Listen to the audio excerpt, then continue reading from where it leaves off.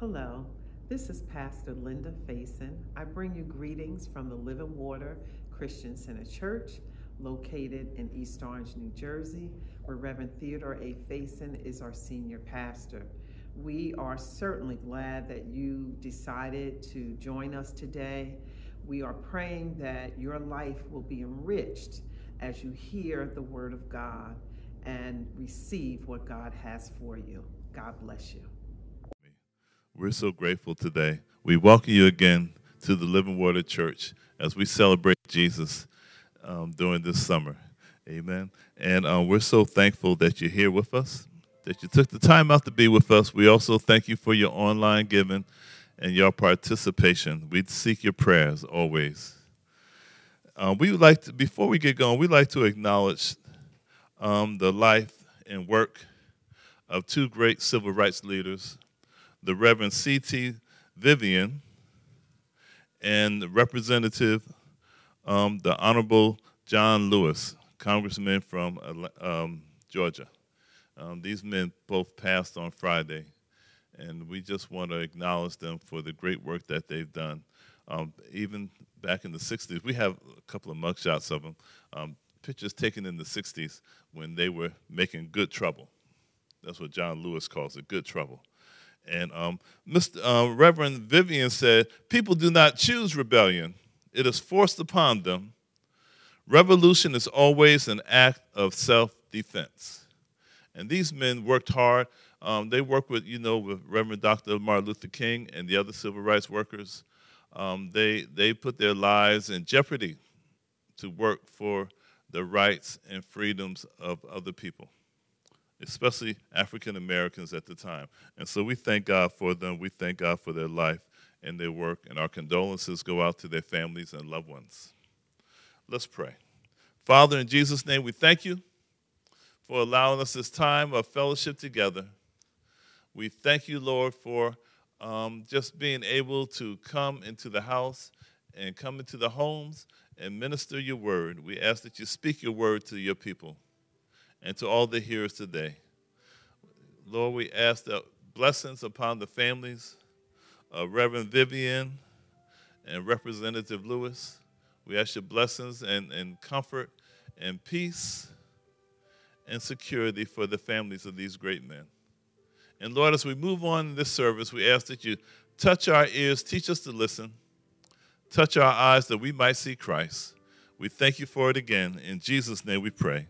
Amen. Amen. Praise God. We want to review a little bit of what we talked about last week in 1 Peter chapter 2. 1 Peter chapter 2, verse 9, it says that, "But you are a chosen generation." This is in contrast to what has been listed earlier when talking about people who are stumbling and who are find Jesus to be a rock of offense because they don't want to receive the truth. All right? But you, in contrast to those things, you believers are a chosen generation, a royal priesthood, a holy nation, his own special people, or I like the way it reads in King James, says a peculiar people, that you may proclaim the praise of him who called you out of darkness into his marvelous light, who once were not a people, but are now the people of God, who had not obtained mercy, but now have obtained mercy. We thank God for that word. You know, the Bible says here that it talks about you, how you're chosen. We're talking to you believers. You are chosen by God. You are the elect, okay? You are the elect. That's what it means to be chosen. You are the elect of God. He chose you. We'd like to think we chose him, but he chose us first, okay? And so we're thankful for that. And you're chosen. You're a chosen generation. The generation implies that a unity of a spiritual reunion. When we think of generations, we think of grandma and the children and the grandchildren. You know, we have some folks in our church who have 4 generations. We have great grandparents, and they have 4 generations, including themselves. But when in this point, in this purpose, generation is talking about a spiritual origin. We're born together as a generation. You know, we're the sons of God, we're the children of God, we're sons and daughters of God, and the Lord doesn't have grandchildren. He just has sons and daughters, and that's us. And we are part of that generation. It's a spiritual origin that we have together. It also says that you are a royal priesthood. We know Jesus is priest and king, just like Melchizedek. All right? He's a priest and king. He's a priest in the truth that he makes intercession for the saints. He's the mediator between God and man, the man Christ Jesus. So he's the priest in that respect, and he's king. He's king because he's Lord of all right? And he's king. He's the king of the Jews, not just king of the Jews, but he's our king as well. And we thank God for that. And so we participate in his service and his ministry, okay? So he's the priest, he's the king, and we participate because we're related to him, and we are royal priesthood as well. And so we thank God for that. Now, it says here that a royal priesthood, a holy nation, holy as in righteous, as in set apart, as in sanctified, a group of people, a nation like that. And I lost my spot, and here it is. His own peculiar people, or a special people, a peculiar people. Now, when we think of peculiar, we don't mean you're peculiar because you're strange. I mean, you might appear strange. The way we act is strange to some people. I know, I understand. You know, it's even strange to some church folk. Okay? But we're peculiar in the sense that we're special and we're different. Peculiar, we're talking about being different. You're different from the world. Okay? You, the church, the believers, are different from the world. You may dress like them, and you may even talk like them sometimes, but you are different. You have a different destiny. You have a different origin. You have a different purpose in the same world that everybody lives in. So you're peculiar in that way, and you act a little strange too.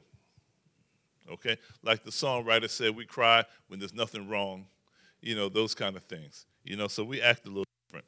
All right? So we thank God for those things. But it says here that you might proclaim. What is our purpose? Why are we so special? Why are we so different? So we can proclaim the praises of him who called us out of darkness into the marvelous light. Okay? And so we've been called out. The church means ecclesia. We've been called out. We are the assembly. We've been called out of the world, called out of darkness. Darkness, again, represents ignorance and represents sin and represents not knowing better. But we know better now. Amen. Okay? And so we've been brought into light. Light represents knowledge and information and cleanness and things like that. Praise God. And so we've been called out of the world into his light. Okay? Jesus is the light of the world. And actually, in one place, he also calls us the light of the world, too. But we do understand that we only reflect the light that he's given us. Okay? He's the source of the light. He's the source of the truth. He's the source of righteousness. And we just reflect those things. And so that's our purpose. We're called out of the world to proclaim his praises. Proclaiming his praises means that we talk about him. We share what he's done for us. We boast on him. We tell people about Jesus. We give our testimony, and we share our own stories and how he has affected us. That's the praises of him. It's not just the praises when we lift our hands and our voices with the hallelujahs, but it's the way we describe him, the way we talk about him, the way we conduct ourselves, okay? And the way we show that we belong to Christ. And when we do those things, he's receiving praise. Another place that talks about us doing good works so our Father which is in heaven could be glorified, okay? Once, talking about you again, verse 10, who once was not a people, but are now the people of God, who had not obtained mercy, but now have obtained mercy. You know, so the scripture says we weren't even a people, okay? We did not have a covenant. We did not have a God. We did not have a purpose like this. We were just a bunch of scattered folks, a bunch of heathens, Gentiles, the nations, and we were not a people, but we are the people of God. We are identified through Jesus Christ. Hear what I'm saying? God the Father in the Old Testament identified himself through the patriarchs. I am the Lord your God. I am the Lord God, Father of Abraham, Isaac, and Jacob, right? And that's how he identified himself. He talked to the prophets that way and the priests and the people. Now, he's identified through Jesus Christ. The scripture says he's the God and Father of our Lord Jesus Christ. Okay, and that's how he's identified. And you and I, as believers, are identified through Christ too. Now are we the people of God because we have been identified with Jesus. Okay? And we have obtained mercy. Thank God for the mercy. All right? Because all of us have sinned. All of us has come short of the glory of God. All of us have missed the mark and have not obtained the standard on our own. But through Jesus Christ, we receive mercy. Amen? And the mercy helps us to get where we have to be, and the mercy helps us to be seen by God in a different light. And so we're thankful for that. So let's move on down. Verse 11 says, behold, I beg you, or I beseech you, I urge you, as sojourners and pilgrims, abstain from fleshly lusts which war against your soul, having your conduct honorable among the Gentiles, that when they speak against you as evildoers, they may, by your good works which they observe, glorify God in the day of visitation. All right? So Peter is saying that I'm urging you, I'm begging you, I'm beseeching you. I really, it's really important that you do this, that as you recognize who you are first. You are sojourners and pilgrims. We are strangers in this land.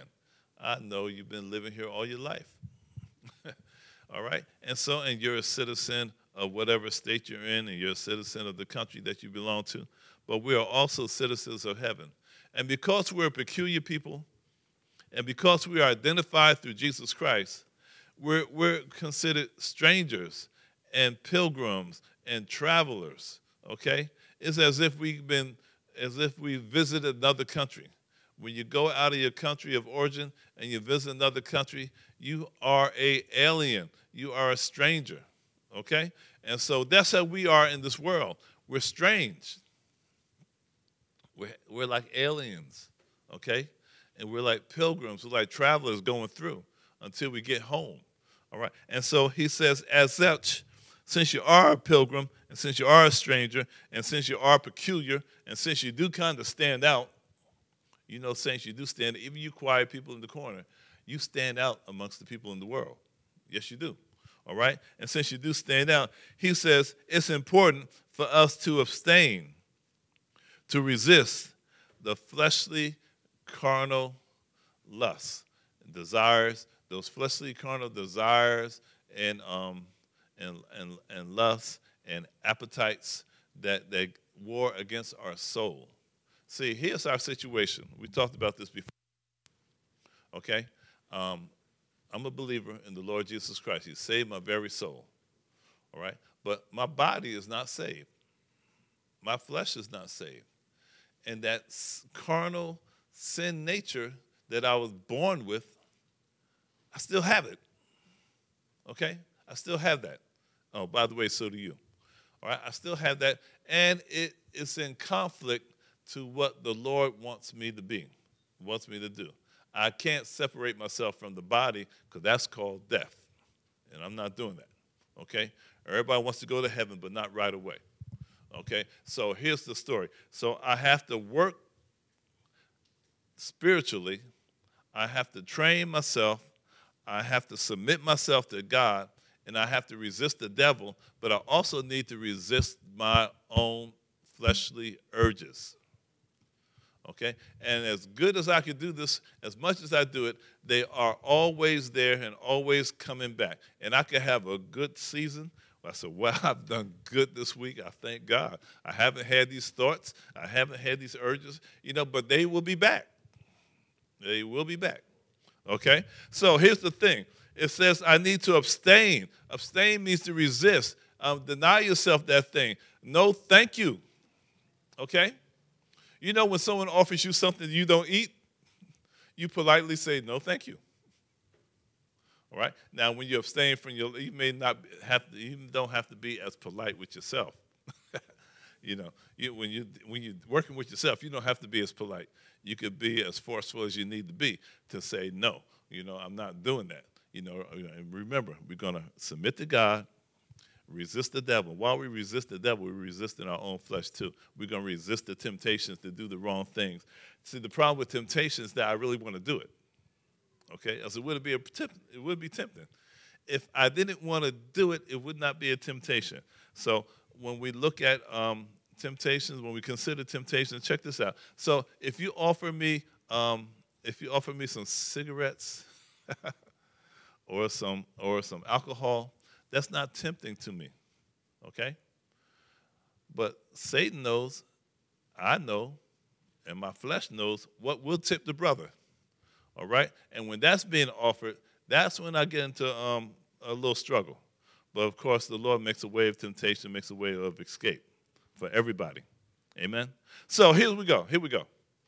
So I need to abstain from these things because it wars against my soul. My soul is my life that belongs to God, my life that's going to go to heaven, that soul that's going to go to heaven, right? And that belongs to the Lord. The flesh wars against that. I'm schizo, all right? I'm not making fun of anybody that has a diagnosis. Please forgive me. But I'm saying I'm going both ways here. I want to do some stuff, and I don't want to do some stuff. Paul talks about this in Romans, I believe, chapter 7. It says, when I want to do good, evil is always present. Okay? And so that's the situation that I'm in, and I believe you can relate to that. Right? And so I need to abstain that. And here's what I need to have. He says in verse 12, have your conduct honorable. It's telling me to behave. Say, face it, you need to go out in the world and behave yourself. You need to talk, walk, work, and live in an honorable way. So when the Gentiles or the unbelievers talk about you falsely, all right, you'll be vindicated in the last day. All right. So here's the problem. You got these people, when the original readers of this letter are being persecuted. They're being called things that are not right. The religious community is persecuting them, and the Roman government is persecuting them because they're not believing, they're not serving the way other people want them to serve. They're serving in the way of Jesus. Okay? And so because they're being persecuted, because they hate Jesus, they hate the believers too, and they persecute them, and people are losing their homes, people are being accused of wrongdoing, and they're suffering a lot of things at the hands of other people. We call them Gentiles for right now. It's just another word for the people who are not Jews are called Gentiles. I used to be a Gentile, or I like the word heathen, actually. Okay, I like that a little better because it sounds dirty. Okay, so they're being persecuted, and they're being evil spoken of. They're going to talk about you as evildoers. Even the Apostle Paul, before he became Paul the Apostle, was Saul of Tarsus, and he was persecuting the church. He was persecuting Jewish believers as evildoers, okay? And he was able to lock them up and put them in jail and bring them before the court, that kind of thing, all right? And so it says here that they speak against you as evildoers. They may, by your good works, by your good conduct and behavior and the way you talk and act and behave yourself, which they actually observe and recognize, glorify God in the day of visitation. The day of visitation is the last day, the day of judgment, things like that. There'll come a day, there's a judgment day for everybody, and the saints are going to be judged for their works. And so there's a day where there's not going to be any denial who Jesus is and what he has done. And there's going to come a day when people stand before the judge. They cannot lie before the judge. You can go into court today and perjure yourself, but there's nobody perjuring themselves before the living God. Nobody's doing that. Everybody's going to speak the truth. If you get a chance to speak, you're going to tell the truth. And people who have accused you of evil doing when you haven't done any evil are going to have to admit it sometime. They're going to have to admit that. And so here's the story. So you, the believers in the Lord Jesus Christ, you're strange, you're peculiar, you don't participate in the stuff that the world does. You know, you resist the devil. You submit to God, and you try to handle your own flesh. You put your own flesh in subjection. Amen? You put it in subjection. And you even resist yourself. And people don't like that. There are people that don't like that. The fact that you're not participating that way they participate, they find that offensive. Now you say, I'm just minding my own business, going through this life, going to work and going to school, doing what I have to do. I'm not messing with anybody. But there are folks that don't like that because you're not participating like they're participating. And the fact that you walk and reflect the light of Jesus Christ, you bring conviction on people. And you say, but Pastor, I haven't said anything to them. I'm not even a good witness. I haven't done anything, haven't said anything. I don't accuse people. I don't judge folk. It doesn't matter. You don't have to, because these people have conscience. Just like you have a conscience, they have a conscience. And when they see you doing right and know they're doing wrong, there is conviction. All right? And you bother them. Yes, you do. You get on their nerves. Yes, you do. You bother them, And so the thing is that you can't help it. It's not your fault. And you must continue doing the right thing. And folks will look for something to accuse the believer of. I'm sorry, but it's true. They'll watch you. Teammates, classmates, co-workers will watch you.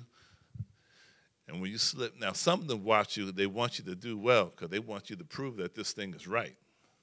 But then you got those other people, you got those haters who are watching you, and they want to see you slip. They want to see you slip and fall. They want to see you bang your knee against the desk and shout something out. So they can say, aha, see? That's what they want. And there are people like that in the world. I'm sorry, but they are there. Tell your children. There are folks like that, okay? But here's what we want you to do. It doesn't matter if they accuse you of what you're not doing. What matters is when they accuse you and you actually did it. Okay? So if you suffer as an evildoer, if I do something wrong and I break the rule and I fracture the law and I have to suffer for it, I need to suffer for it patiently. I need to just take it. But if I'm being accused of something I haven't done, if I'm being accused of being an evildoer when I haven't done evil, then I need to give God the glory for that. And as much as I want vindication, as much as I want to be proven right, I have to understand that the Lord will get glory out of it eventually. Okay? Now, don't get me wrong. I'm not saying don't defend yourself and don't advocate for it. You have to advocate for yourself in the world, okay, where you are, at the work, at the school, at the home, wherever it is. If you're being accused of something you haven't done, you need to stand up and say, this is not right, okay? But if you're accused of something you did do, there's room to repent. You have to admit you're wrong and repent, and try to make restitution if it's possible. So here we go. The thing that's important that we want to get out of here is that we conduct ourselves right. Now, we live under grace and truth, and we have the forgiveness of God and his mercy. And in Romans, it talks about how he makes intercession for the saints, and how Jesus died for our sins. But we still need to conduct ourselves as true believers. Amen? Amen. So let me recap a little bit. I want to flip over to Romans chapter 8. I want to show you something in Romans chapter 8.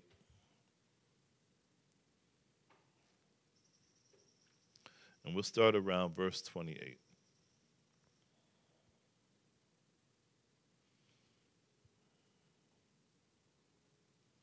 Romans 8 and 28. And we know that all things work together for the good to them who love God, to those who are the called according to his purpose. For whom he foreknew, he also predestined to be conformed to the image of his Son, that he might be the firstborn among many brethren. Remember we talked about being a chosen generation, you know? We're born into this thing.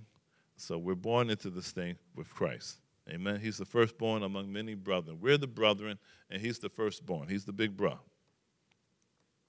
Moreover, whom he predestined, these he also called. Remember, we're called. We're chosen and we're called. All right?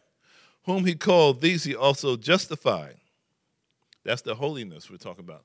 We've been justified.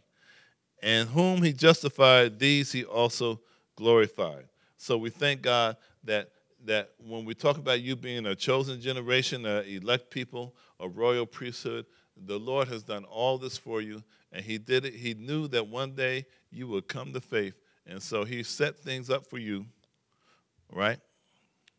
He foreknew you, and he predestined you to become in the image of his Son, that the Son might be the firstborn among many brethren. Moreover, he predestined those whom he predestined, he called. And those he called, he justified. And those he justified, he glorified. Amen? Amen. And we have all this, so we could go back to what Peter said, so we could proclaim. Our mission is to proclaim the praises of him who called us, to proclaim the praises of Jesus Christ. Amen. And we proclaim those praises verbally and non-verbally. You know, we talk about them, we share, we preach, we teach, we testify, and we also conduct ourselves as real, true believers. So, like Jesus said in the Sermon on the Mount, he said that men will see your good works and glorify your Father, which is in heaven. That's what we need to be doing. We need to glorify God in the way we behave. Amen?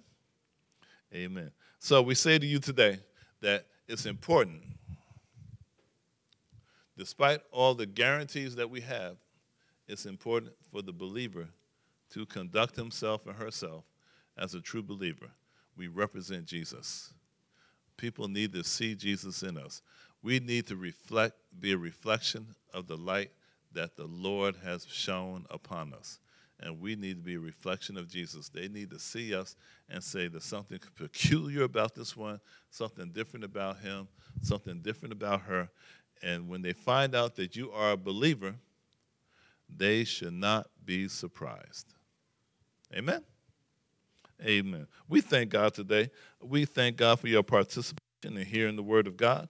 We trust that it helped you in some way. We encourage you to continue to read the scriptures. Read what the Bible says. Read 1 Peter. Read the whole letter in one sitting, and then go over it again. You know, and read the other verses. If you have a commentary, see what the commentary says. And also, as we read, as we study, ask the Lord for an understanding of these things. We are so thankful today, and we thank God for you. We want you to know, if you're not a believer today, if you have not come to faith in Jesus Christ, he will receive you just for the asking. For by grace are we saved through faith, and it is a gift of God. Amen? So just ask him to come into your life, and he'll do the things for you, because he's provided everything for your salvation. We thank God today. Father, in Jesus' name, we thank you. We ask you to bless the hearers of your word today and help us, Lord, to live up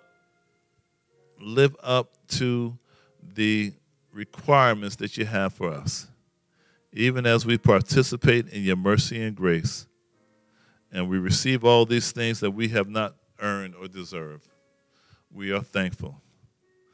We're thankful for what you're doing for us even now. In Jesus' name we pray. Amen. God bless you, folks. Thank you so much for joining us today. We pray that things go well with you. We ask you to stay safe. In Jesus' name, amen. On behalf of our pastors, Theodore and Linda Faison, we would like to thank you for joining the Living Water Christian Center Church for our Sunday morning virtual service. Although the physical doors of our church may be closed, our ministry is committed to spreading the gospel message and staying connected with you as we shelter in place. If you need any assistance or would like to send any prayer requests, you can contact us at 973-902-9933 or livingwater374@gmail.com. We are also available via direct message at any of our social media platforms.